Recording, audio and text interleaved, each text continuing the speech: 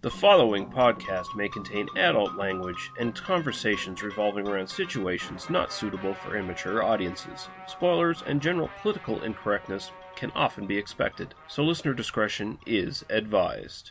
They must be destroyed on sight!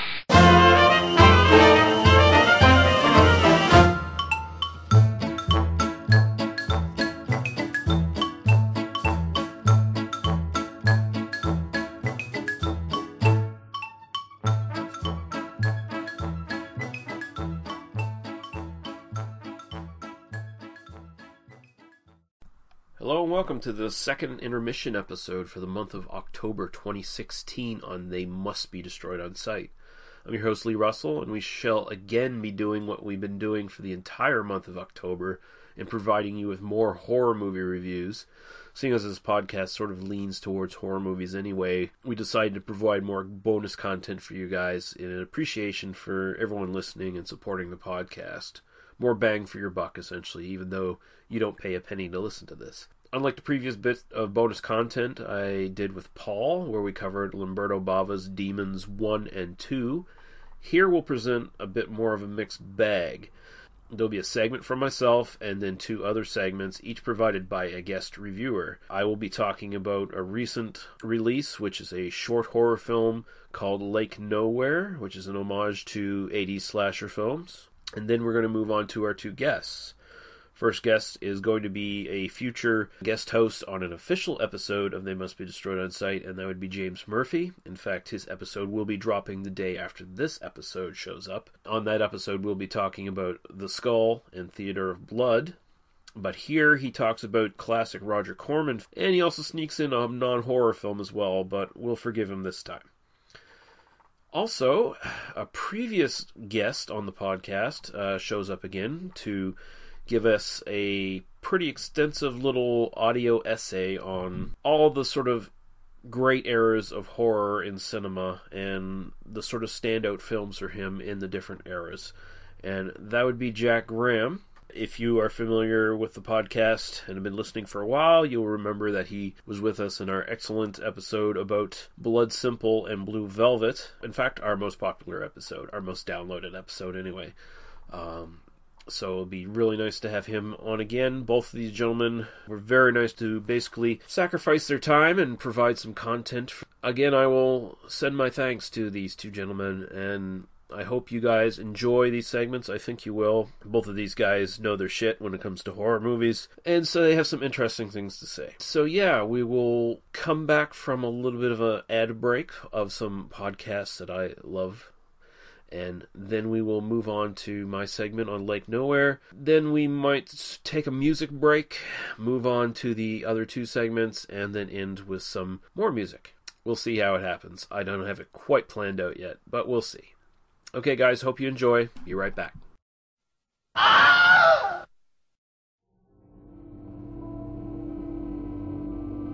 Looking for something different in your podcast library? Then why not check out the Podcast Under the Stairs?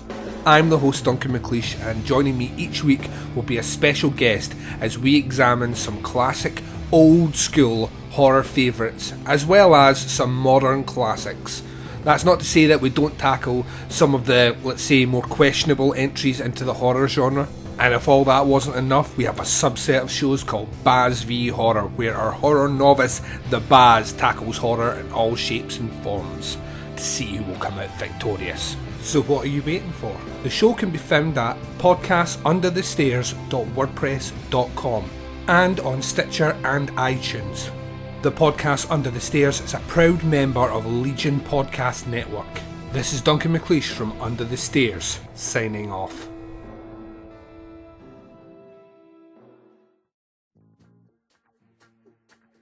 Movies need only three things: badasses. You tell me who you want done, and I'll do the hell out of it. A chick with drive who don't take no jive. Boobs. Do you know that the female breast, known to be the source of life since Eve, can be deadly weapons? And body counts. But Body Count. The mathematics of murder and menace. The BB and BC podcast is your source for exploitation film discussion of B-movies. You can find the show on iTunes and Stitcher Radio by searching for BB and BC podcast. You can also listen to each episode directly from the show's website located at badassesboobsandbodycounts.com. Let's go to work.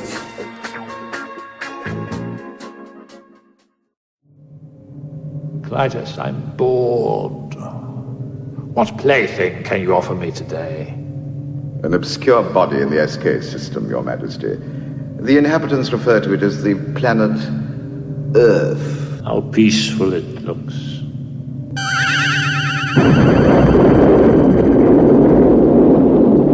Most effective, Your Majesty. Will you destroy this Earth? Destroy it utterly. Send Rick and Danny in Wool Rocket Ajax. So, just destroy it? That's what Ming said. Don't you ever listen? Well, there's no arguing with Ming. Hail Ming. Wait! You see those transmissions on the Visua screen? Crow? Nightmare on Elm Street? Chud 2? Black Belt Jones? Nightbreed? What's a critter? Oh, I've seen those things. Flash? I guess we could wait a while before the destruction. Yeah, and watch some movies. And talk about them. The Hail Ming Power Hour. Disobedience to Ming. For now. You can find us at Legion Podcast. You can find us on Facebook. iTunes. We're on Twitter. We're on Instagram. At You know what? Just Google it for yourself. Just Google it, you bastages. Hail Ming. Breaking 2? Electric Boogaloo? Samurai Cop?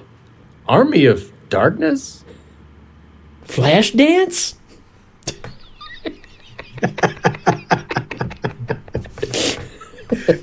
We might destroy the planet if it's Flashpoint.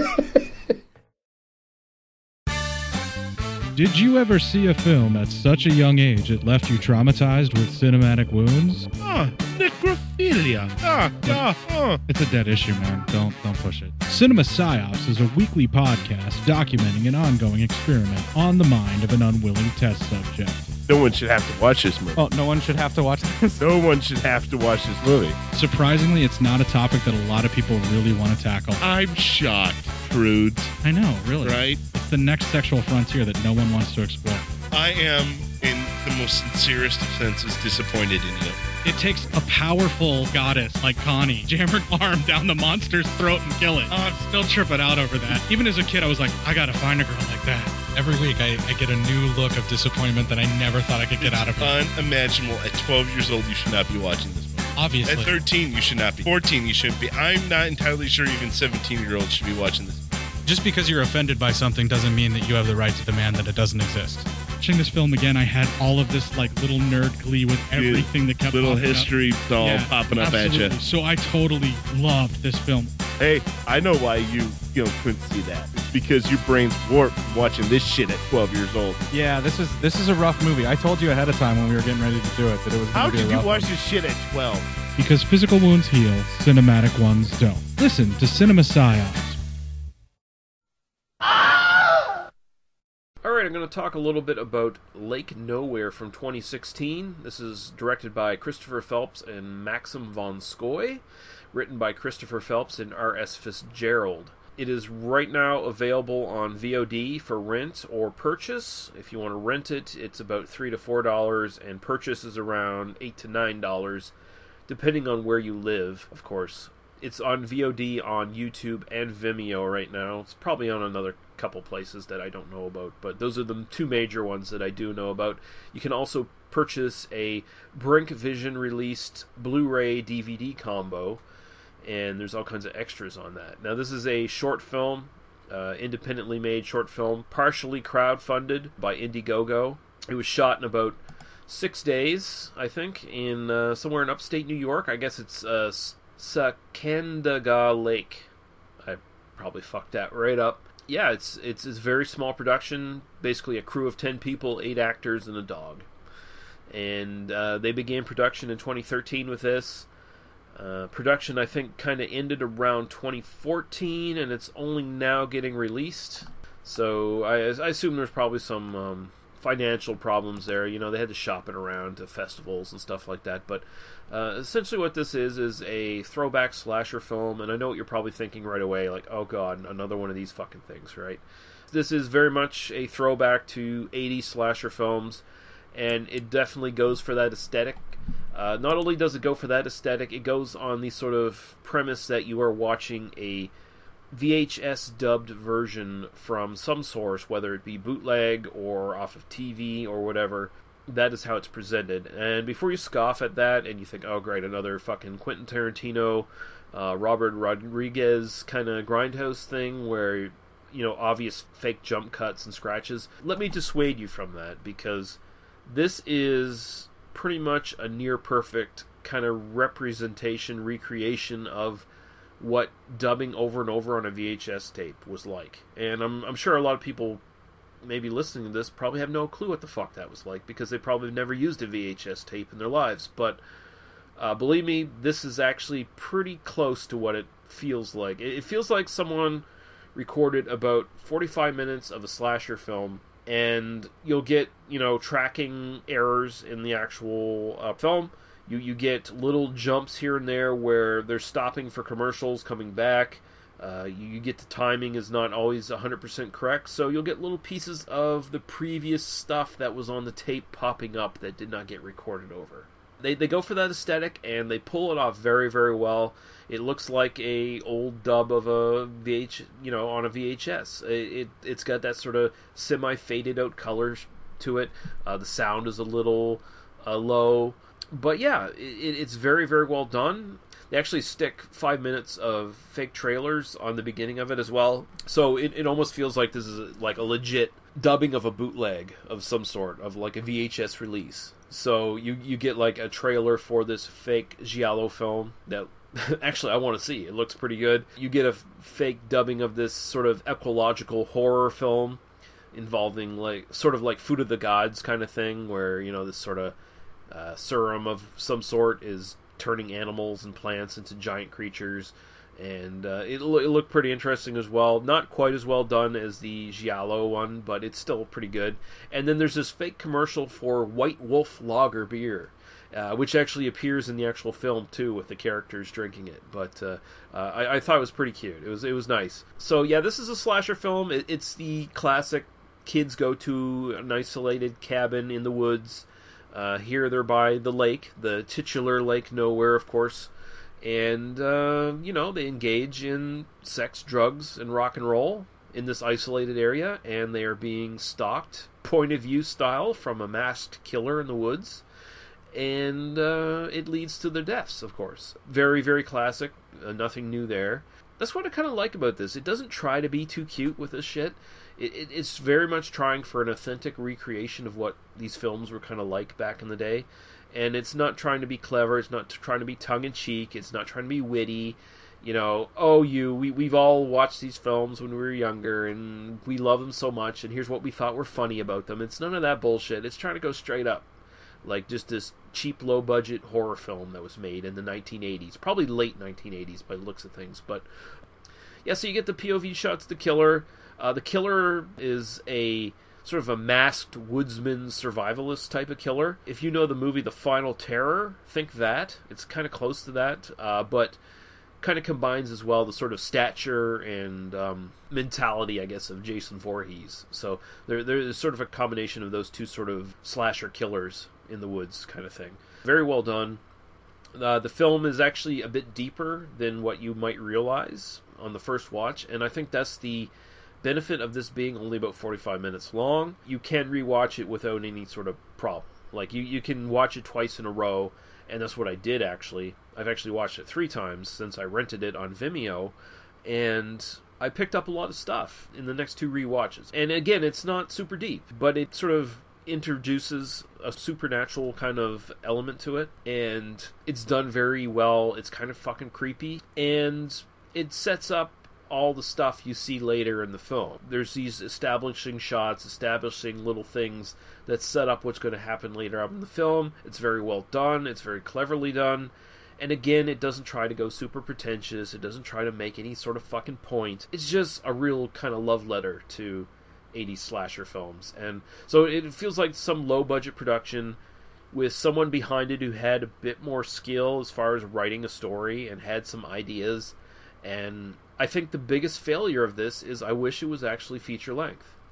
I mean, I know they're going for an aesthetic. They're trying to pull off this feel of, only 45 minutes of this film got recorded on the tape, so there's probably like a whole missing reel in this, like there's a whole 30 minutes or so gone that should be in this. I want to see the extra 30 minutes of this film, honestly. But of course, also budget reasons, they probably just didn't have the time to film it. So they had to work with a certain idea, and they had to work within their budget, and they do an incredible fucking job. They just leave me wanting to see more, honestly, because this was really well done. It doesn't feel, it just doesn't feel like the film's winking at you, which I really appreciate. I don't like seeing that shit. I like stuff like Ty West's House of the Devil. I like We Are Still Here that recently came out, where they recreate that aesthetic of an older horror film from like the 70s or 80s, and they're not, saying, hey, weren't these funny? Weren't these easy to laugh at? Weren't these bullshit? No, they weren't bullshit. There was a lot of good stuff back in the day amongst all the shit, and they're trying to give you some of that here, and I really appreciate it. I think they did a really great job, and I think this is very much worth finding, and I would even recommend a purchase on this. Definitely rent this. Like I said, available for rent. As it stands, this is really good. It's worth your 50 minutes of your time. It's a lot of fun, especially if you love slasher films, because this does a really good job with it.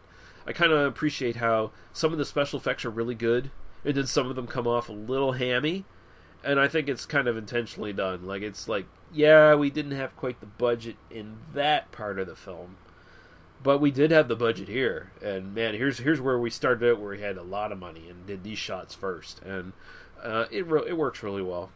It works very, very well, I think. So, yeah, Lake Nowhere 2016, definitely highly recommended for me. I liked it a lot.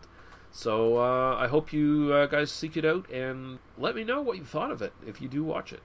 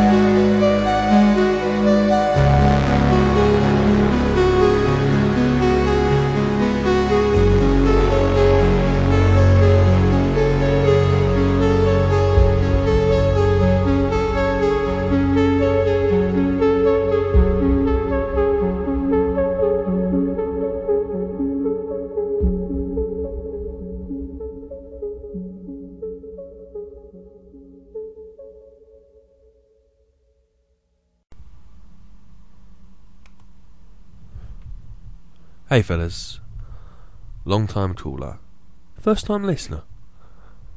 I'm going to tell you about a couple recent watches for me. The first is one that I've been meaning to get to for some years, Roger Corman's 1959 film A Bucket of Blood. Corman shot it in 5 days for $50,000, which is really respectable.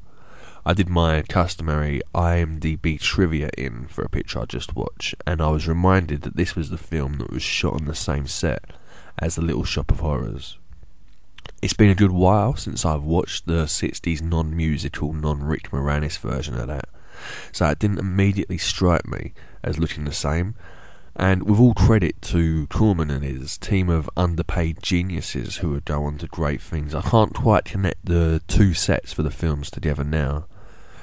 If you haven't seen it, it's a story set in the beatnik poetry world of the very late 1950s, with Dick Miller as a guy who picks up all the used cappuccino mugs in a coffee bar, filled with what I thought were some very fair parodies of the verbose artistic types that you can still find today, without having to look too hard actually.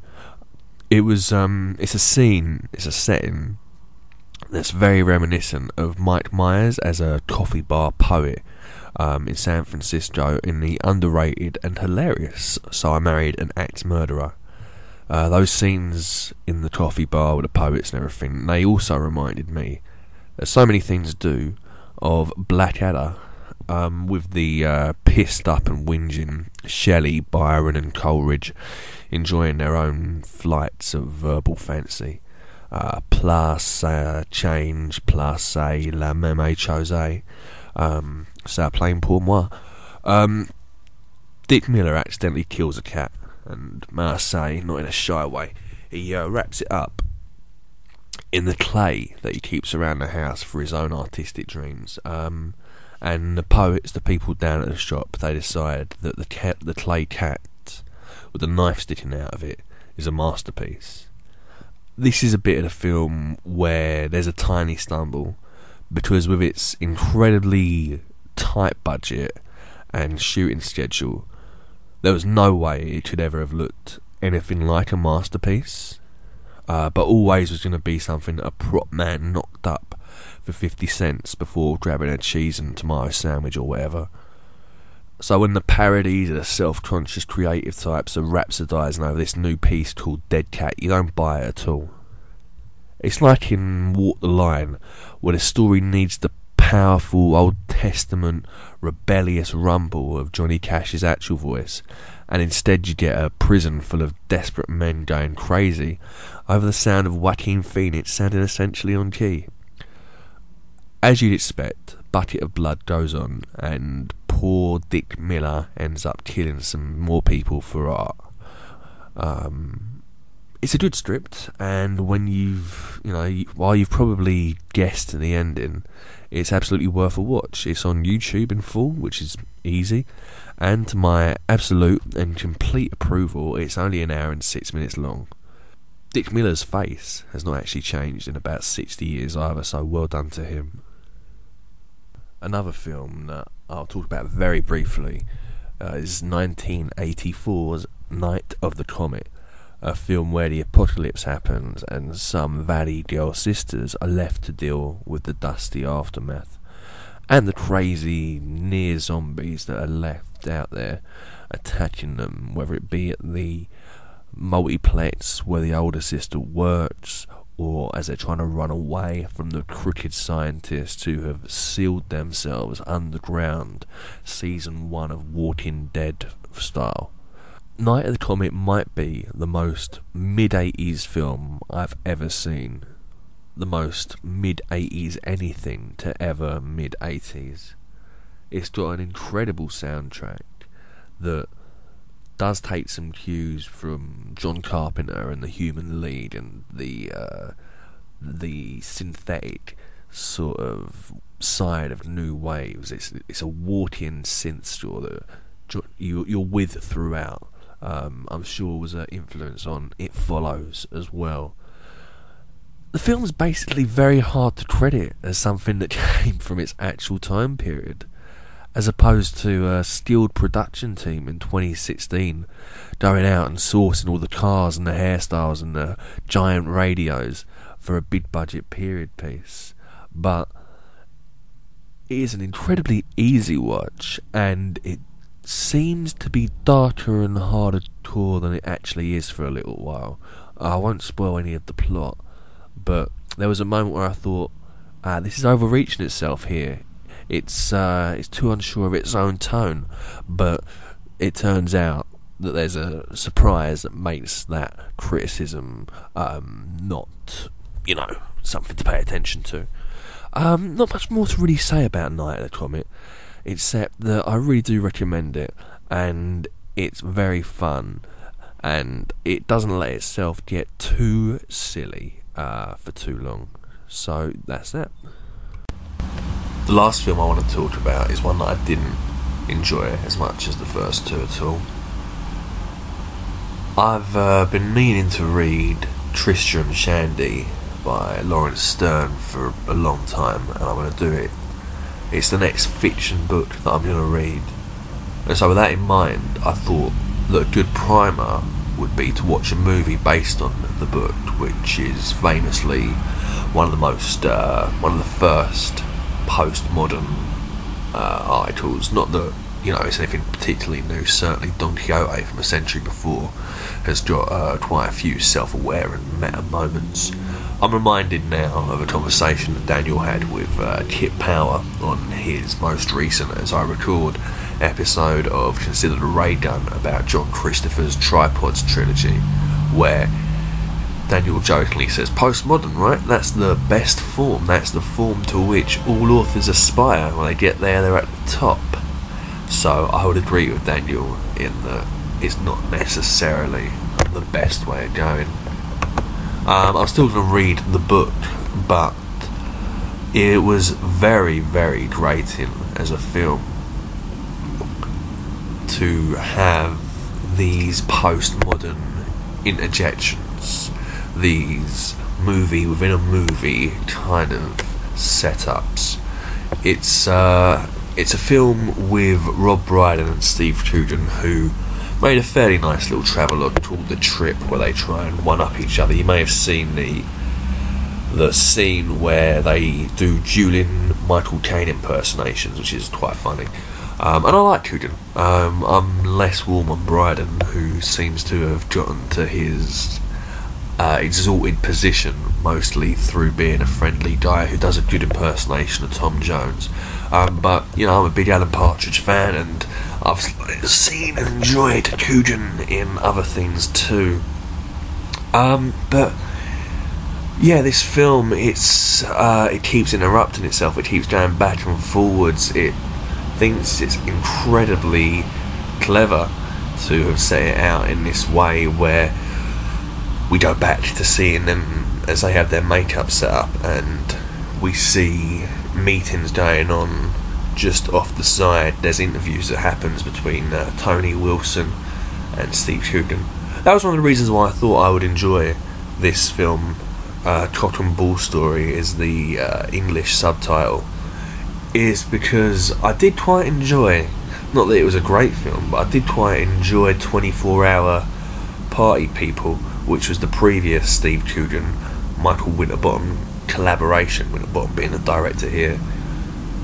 Because, well, for the first, I'm a big fan of all those Manchester bands that was on Factory Records. That was a biopic of the entire Factory scene, and it just didn't follow through here. It was a tiresome and tedious movie, and some of this might be because I have purposely sought out a lot of these postmodern films, a lot of movies about movie making, TV about making TVs. I'm more than halfway through a rewatch of the Larry Sanders Show and having a great time with it, but I am fucking bored to death with all of these films about making films. The whole show business maelstrom is maybe a tenth as interesting as the people who are within it believe it to be. It's a subject that I find to be really over-explained. I think the subject has now been covered, and the extent to which they think that the universality of these people and emotions is just not there. There's far more, as I keep coming back to here, there's far more movies about this subject, about making films, than maybe any other career, which makes sense. Write what you know, and if you know the flim-flam world of show business, then you're going to write it. But I'm done. After I finish this rewatch of Larry Sanders, I don't think I will watch another one about the process. Unless there's a vampire involved off screen, then I'll watch it. Yeah. Anyway, listen, I think I have rambled on for long enough here. I love the show, guys. I really do. It's my favourite movie podcast. So, thank you. Drive through. When the sun goes down and the moon comes up, I turn into a teenage goo-goo muck. I cruise through the city and I roam the streets, looking for something that is nice to eat. You'd better duck when I show up, the goo-goo muck. I'm the night headhunter looking for a head, with the way out body underneath that head. I'll get you, baby, with a little luck. I'm a teenage tiger and a cuckoo buck. You better duck when I show up, the goo-goo muck.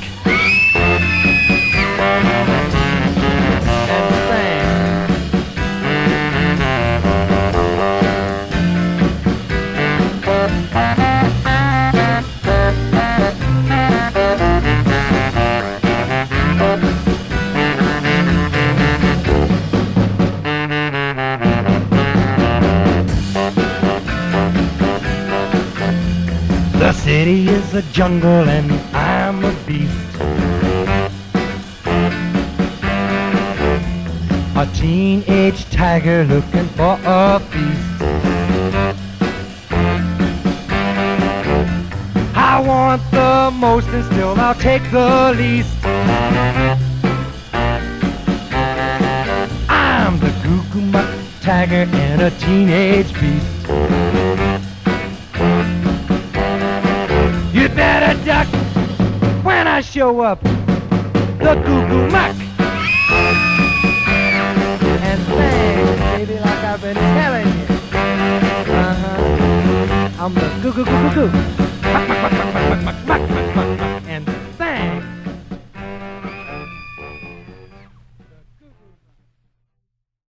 Hello, They Must Be Destroyed on Sight listeners. Jack Graham here. I don't want to go on about the greatness of films that everybody who's already interested in this stuff already knows about and already thinks are great, so I won't mention the original James Whale Universal Frankenstein movies or Bela Lugosi's turn in the original Todd Browning Dracula. It's a bit of a mediocre film, actually, but Lugosi's great. But I guess I just haven't mentioned them, but, you know, they're great. But there are some other films in the Universal stable that are less well known. There's The Old Dark House from 1932. That's got Karloff in it as a mad drunken butler, and also the one and only Ernest Thesiger on fine form. Features the unforgettable sight of Karloff, Raymond Massey, Charles Laughton and Mervyn Douglas in a scrum, which you don't see every day, sadly. Now, before American International Pictures and Corman came along, Universal actually did some of their own spurious Poe adaptations. There's The Black Cat from 1934 and The Raven from 1935, both of which feature the Lugosi-Karloff team. The Raven's a bit funny these days, but it has a genuinely disturbing subtext about sadism. But The Black Cat is a weird masterpiece, and it should be better known. It's a film about mind control, occultism, war crimes, revenge, taking in necrophilia, torture, human sacrifice. It's barely an hour long.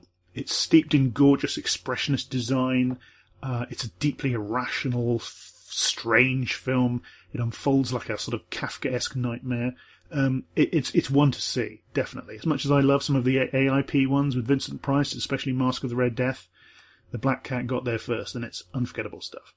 It takes its cue from some of the early masterpieces of horror, which set about turning the screen into a playground for the morbid subconscious, for the celebration of irrationality, for the expression of the darkest, most incoherent fantasies and dreams, pioneering movies like The Cabinet of Dr. Caligari from 1920 and Nosferatu from 1922, both of them made before horror had quite been teased apart from expressionism and surrealism into a genre of its own, but hopefully going to be guesting on Tumbados to talk about Nosferatu and the remake, so I won't go into that now.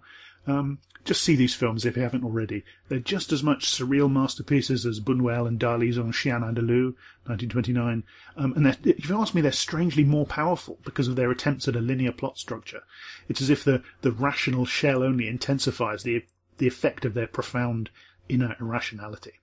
Moving on to Hammer, the other big horror studio. Some of their best films are also their lesser-known ones. I mean, I hope everybody knows about what is probably the best film from Hammer, The Devil Rides Out, so I won't go on about that. The original Dracula and Frankenstein movies are obviously classics. Most of the sequels are depressingly bad, but there are some good ones. The ill-regarded third Frankenstein movie, The Evil of Frankenstein, from 1964, I think it's actually one of the best ones, with a sort of down-at-heel, heroic Baron Frankenstein, played wonderfully by Peter Cushing, who's sort of at the mercy of the greed and corruption of others, and Frankenstein-Created Woman from 1967 is one of the best Hammer films. It ignores the series' general hard materialism in favour of supernatural elements for a change, including ruminations on the soul and individual identity, and it features some great scenes of bastard rich boys meeting gory ends, which anticipates the female revenge exploitation films of the 70s. The best Dracula sequels are Dracula Prince of Darkness from 1966, which is a decent film, and Taste the Blood of Dracula from 1970, which manages to be quite a good treatment of Victorian middle-class male hypocrisy, as well as being pretty creepy at times. There's lesser-known Hammers from their classic period, which are really good. The Gorgon from 1964 is a deeply eerie movie. And The Reptile from 1966. It's a very multi-layered, creepy riff on the werewolf tale, featuring a very young Jacqueline Pearce, later of Blake Seven fame, and a rare opportunity for the great Michael Ripper to show what he can do with a big role. Less famous than the Karnstein films, Hammer's best non-Dracula vampire story is actually the deeply peculiar Kiss of the Vampire from 1963, which is a neglected gem. It imports vampires into a story about perverse family relationships and cults, and you really need to see that one. On the subject of vampires, there's the TV serial version of Stephen King's Salem's Lot from 1979, directed by Tobe Hooper. Creeped me out as a kid, still stands up. Much better than most King adaptations. The Shining is still the greatest, whatever King himself thinks. And it's a film that has totally moved into my head, but I don't think I need to sell that to Tumbados listeners. There's also some recent films, Only Lovers Left Alive, and the unfairly neglected Byzantium. I think we're all a bit sick of vampires these days, but these are still good movies. We're also all sick of zombies, but the Romero zombie films are pivotal classics, but again, there's no need to sell them here. One of the best and most unusual vampire films ever is Cronos, which is a Mexican movie from 1993. It's actually Guillermo del Toro's first feature film. It's fantasy-inflected horror with some gore and some steampunk elements, but it gives steampunk that edge of the sinister that I think it should always have. Del Toro, of course, has gone on to make some great semi-horror, horror-inflected movies, some great ones, some mediocre ones, but this is a neglected gem. There's Tony Scott's stylish, erotic vampire masterpiece, The Hunger, from 1983. If you ask me, it's one of the greatest, most beautiful horror movies ever made, and it's as much about the horror of immortality, about exploitation, sexual exploitation, exploitation in other forms, fetishization of youth. It's a great film. Another film I probably don't need to plug over much here is Dario Argento's Suspiria. But again, that's one of my all-time favourites. Going on a bit of a tangent, there's David Lynch movies, which are not quite horror films, but they certainly include horror elements. There's Twin Peaks Fire Walk with Me from 1992, which is underrated Lynch. There's definite aspects of horror in that, including some possession. There's also Lost Highway from 1997, which has dreamlike surrealism and horrific moments, very disturbing. For my money, it could even be his best film. And of course, there's Eraserhead from 1977, which has sequences so disturbing they're almost unwatchable, capturing the genuine feeling of what it's like to have a nightmare. An old favourite of mine from 1987 is Hellraiser, with a genuinely unique and unrepeatable ethos and aura all of its own. It's a bit dull in the middle, but... And you have the sequel from 1988, Hellbound, which is undeniably a hot mess, but it features some excellent surreal nightmare imagery. Don't bother with the rest of the sequels. No, really, don't. One of the things I love most about Hellraiser is the way it appropriates the ideas of the magical portal to another world, of impossible spaces, from British children's fiction, Narnia, The Magic Faraway Tree, up to Doctor Who, of course, and turns it into its own dark, weird, adult thing. Christopher Young's musical scores for those two films are unforgettable. Speaking of strange portals into other realities, there's a movie from 1955 called 3 Cases of Murder, which is an anthology film featuring, well, Three Cases of Murder. The second and third, the one at the end features Orson Welles, are okay, but the first is why we're here. It's called The Picture, and it's about a museum worker who finds himself inside one of the paintings on the museum walls. I won't tell you any more about it. Go out and seek it out if you haven't already. It's not exactly horror, but when I saw it as a kid, it totally freaked me out, and revisiting it as an adult, I discovered that it stands up as a unique, creepy, unsettling experience. On the subject of Orson Welles, one of his films is an adaptation of Shakespeare's Macbeth from 1948, which is, of course, partly a story of the supernatural. It's one of Orson's most neglected films, to the extent that a Welles movie can be neglected. But it's very powerful, real aura of the supernatural, of the sinister. The witch scenes are genuinely uncanny. A film that I always mentally bracket with Three Cases of Murder is Dead of Night from 1945, which is another black and white British anthology movie. It tells a series of stories about the supernatural with an overarching story about doom and predestination. It's famous for the segment featuring Michael Redgrave as a ventriloquist with a sinister dummy, which seems to have a mind of its own, unless it's just his own mind fracturing. Staying in Britain, there's Witchfinder General. That's a film I just can't watch. It's too nasty for me. But it's part of a genre I love, which is folk horror. The other most famous folk horror movie is The Wicker Man, but again, that doesn't need any puffing from me. But there's the lesser known and in some ways even better folk occultism movie Blood on Satan's Claw from 1970. Whereas Witchfinder General and Wicker Man don't explicitly evoke the supernatural, Blood on Satan's Claw definitely does, and creates a menacing atmosphere of evil and corruption. It's a film that gives free rein to an unfortunate strain in British society, which is a deep-seated antipathy towards and fear of young people and children. But then the best horror is often the horror that allows us to wallow in our nastier impulses. More recently, Ben Wheatley and Amy Jump's instant classic, A Field in England, 2013, reinvigorated the folk horror genre, perhaps so well that the reinvigoration will just stop there, because nobody wants to pick up the ball, you know. That happens sometimes. It's hard to categorise it in terms of genre, A Field in England, but it definitely has horror elements, and it's a brilliant, brilliant film. Some of my favourite horror films are actually sci-fi, so they don't quite fit here, which means I'll just have to mention Alien, The Thing, and They Live. These are all huge films for me. Another film that fits sort of into that 80s sci-fi horror slot is Society, which is another angry social satire mixed with imaginative, gross-out body horror. And then, of course, there's Cronenberg's absolutely matchless Videodrome. Talking of John Carpenter, he created one of my favourite ghost films, which is The Fog. One of his less popular films, but it's fantastic, I think. It falls apart a bit towards the end, but the first half of the film is incredibly spooky and has a superb musical soundtrack. Possibly my favourite ghost movie of all time is The Haunting from 1963, directed by Robert Wise, based on The Haunting of Hill House by Shirley Jackson, which is one of the greatest spooky books ever written. Similarly, there's a good movie of Richard Matheson's so-so novel Hell House called The Legend of Hell House. That's well worth watching. Back in neglected gem territory, there's a movie called The Changeling from 1980. It's a Canadian production, Lee, an absolutely terrifying haunted house film. Certainly was for me as a kid, which also works as moving drama. Simply one of the best scary movies ever, I think. It's quite gentle, but all the more effective for that. The fear comes from whispers and noises and the feeling of being watched, and the ghost has a comprehensible personality and purpose. Absolutely brilliant film starring George C. Scott. Ghost movies in the last few years have tended to labour under the shadow of The Babadook, which is a massively overrated film, if you ask me. I have fundamental philosophical differences with how it treats its subject and its genre, as I do with a similar film that's generally considered a classic from 1961, The Innocents. Triangle from 2009, a sort of semi-forgotten film, touches on similar territory to these movies, but better in my opinion, because it doesn't, well, I can't really talk about this without spoilers, but yeah, it was directed by Christopher Smith, who also directed Creep, which is a nice example of London underground gothic, which is a favourite genre of mine. Also impressive from recent years are an Australian ghost movie called Backtrack, and a film called The Boy, which, well, again, I can't go into it without spoiling it, but it worked for me. Also from recent times is The Witch, a film I've now watched several times and which has become more and more impressive with every viewing. Seriously good stuff. Probably going to turn out to be an all-time classic. Cheating a bit and moving on to spooky TV, I would personally recommend Lost Hearts, which is the first of the dramatised TV films based on M.R. James stories by the BBC, directed by Lawrence Gordon-Clark back in the 70s. Watch the others by all means, but I personally think they're overrated, based on nostalgia, but Lost Hearts still packs a real punch. The best ever M.R. James adaptations for TV, I think, were for a series called Ghost Stories for Christmas in 2000. They're basically just Christopher Lee playing M.R. James, performing some of his best stories. But if you ask me, they're perfect. Very atmospheric. You've got the stories themselves, abridged, of course, but with M.R. James' own turn of phrase. They're all on YouTube. One of them, The Ash Tree, which is the best one, wasn't released on DVD owing to rights issues, so I uploaded it to YouTube myself. You can thank me later.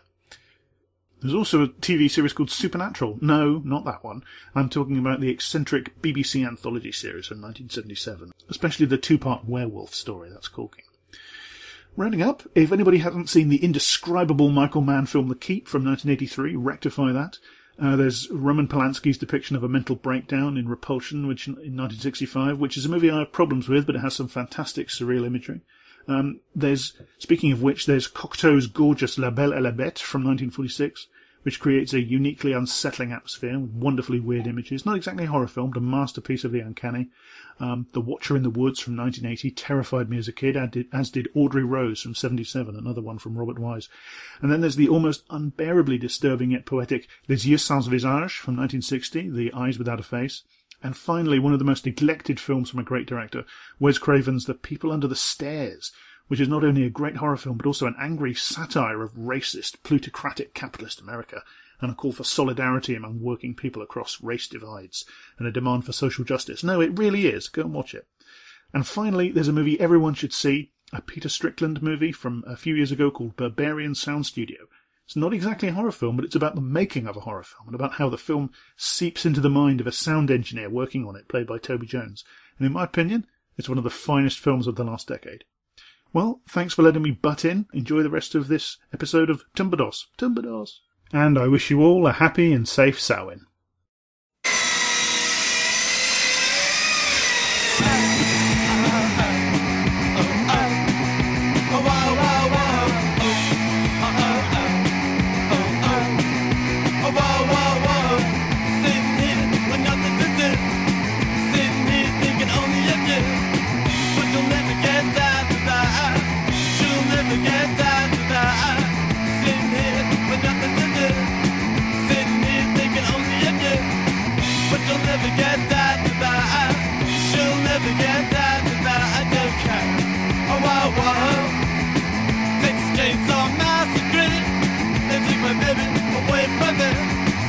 She'll never get that to die.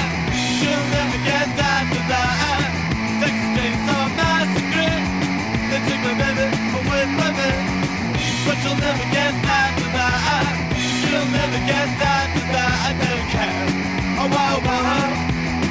When I saw her on the corner, she told me she wouldn't go far. Ooh, now I know I'm so much in love, 'cause she's the only girl that I'm ever thinking of.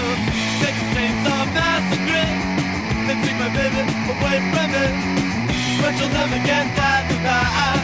She'll never get that to die. Texas Chainsaw Massacre. They took my baby away from me, but she'll never get that to die.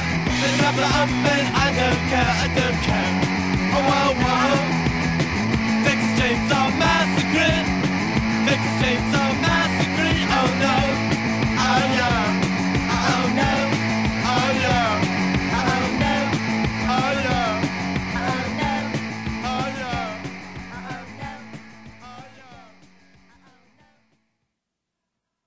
All right, we're back, and I hope you guys enjoyed listening to those two segments from Jack Graham and James Murphy as much as I did. Thank you again, gentlemen, for providing such excellent work for the bonus content here. And of course, this is not going to be the last time you hear these guys on the podcast. In fact, they're both going to show up again this month. Like I said before, James Murphy is going to show up on the very next official episode of They Must Be Destroyed on Sight. He's going to be talking to me and Daniel about The Skull and Theater of Blood. And that was a fun episode, I can tell you, after we got through some technical difficulties. But you won't notice that through the magic of podcast editing. And yeah, that was a lot of fun. Jack Graham is going to show up on the very next episode after that, making his second appearance. There we're going to be talking about the 1922 vampire film Nosferatu, as well as the remake from 1979 from Werner Herzog. and that should be a lot of fun. I expect that to be a pretty good discussion, I think. Might be a pretty big episode, too. We're going to have some more bonus content, of course, but the final episode is going to be just in time for Halloween, and it's going to be another installment of TMB DOS Radio from our good friend, the one last true wolfman of the radio, Lee Van Teeth. He's going to come back with some Halloween songs for all you boys and girls out there trick-or-treating, or just staying at home and spiking the punch and taking your masks off and doing the nasty. Either way, Lee Van Teeth approves. But if you want to find Jack Graham, he is a writer and fellow podcaster who can be found at Uditorum Press, where he writes a blog there called Sheboygan Graffiti. He also hosts his podcast from there as well, called the Shabcast. Although he does often focus on politics and social issues, he does like to talk about movies and things of that nature as well, and he does a very thoughtful and interesting job of it, so I would recommend you check him out and see if you like what he has to say. James Murphy is also one part of the Pex Lives podcast, which, although it is centered around Doctor Who, it has been quietly moving to covering films, including a recent and still ongoing series on classic westerns. And he's also doing a chronological review of the filmography of Amicus Studios. That's a little slower going, but the episodes are excellent, and I would definitely recommend them. I'll provide links in the show notes where you can find both of these gentlemen's work, and I hope you follow them and find them interesting. So yeah, until then, guys, we're going to go with some music of some sort. Hope you enjoyed this episode again, and we will see you guys later.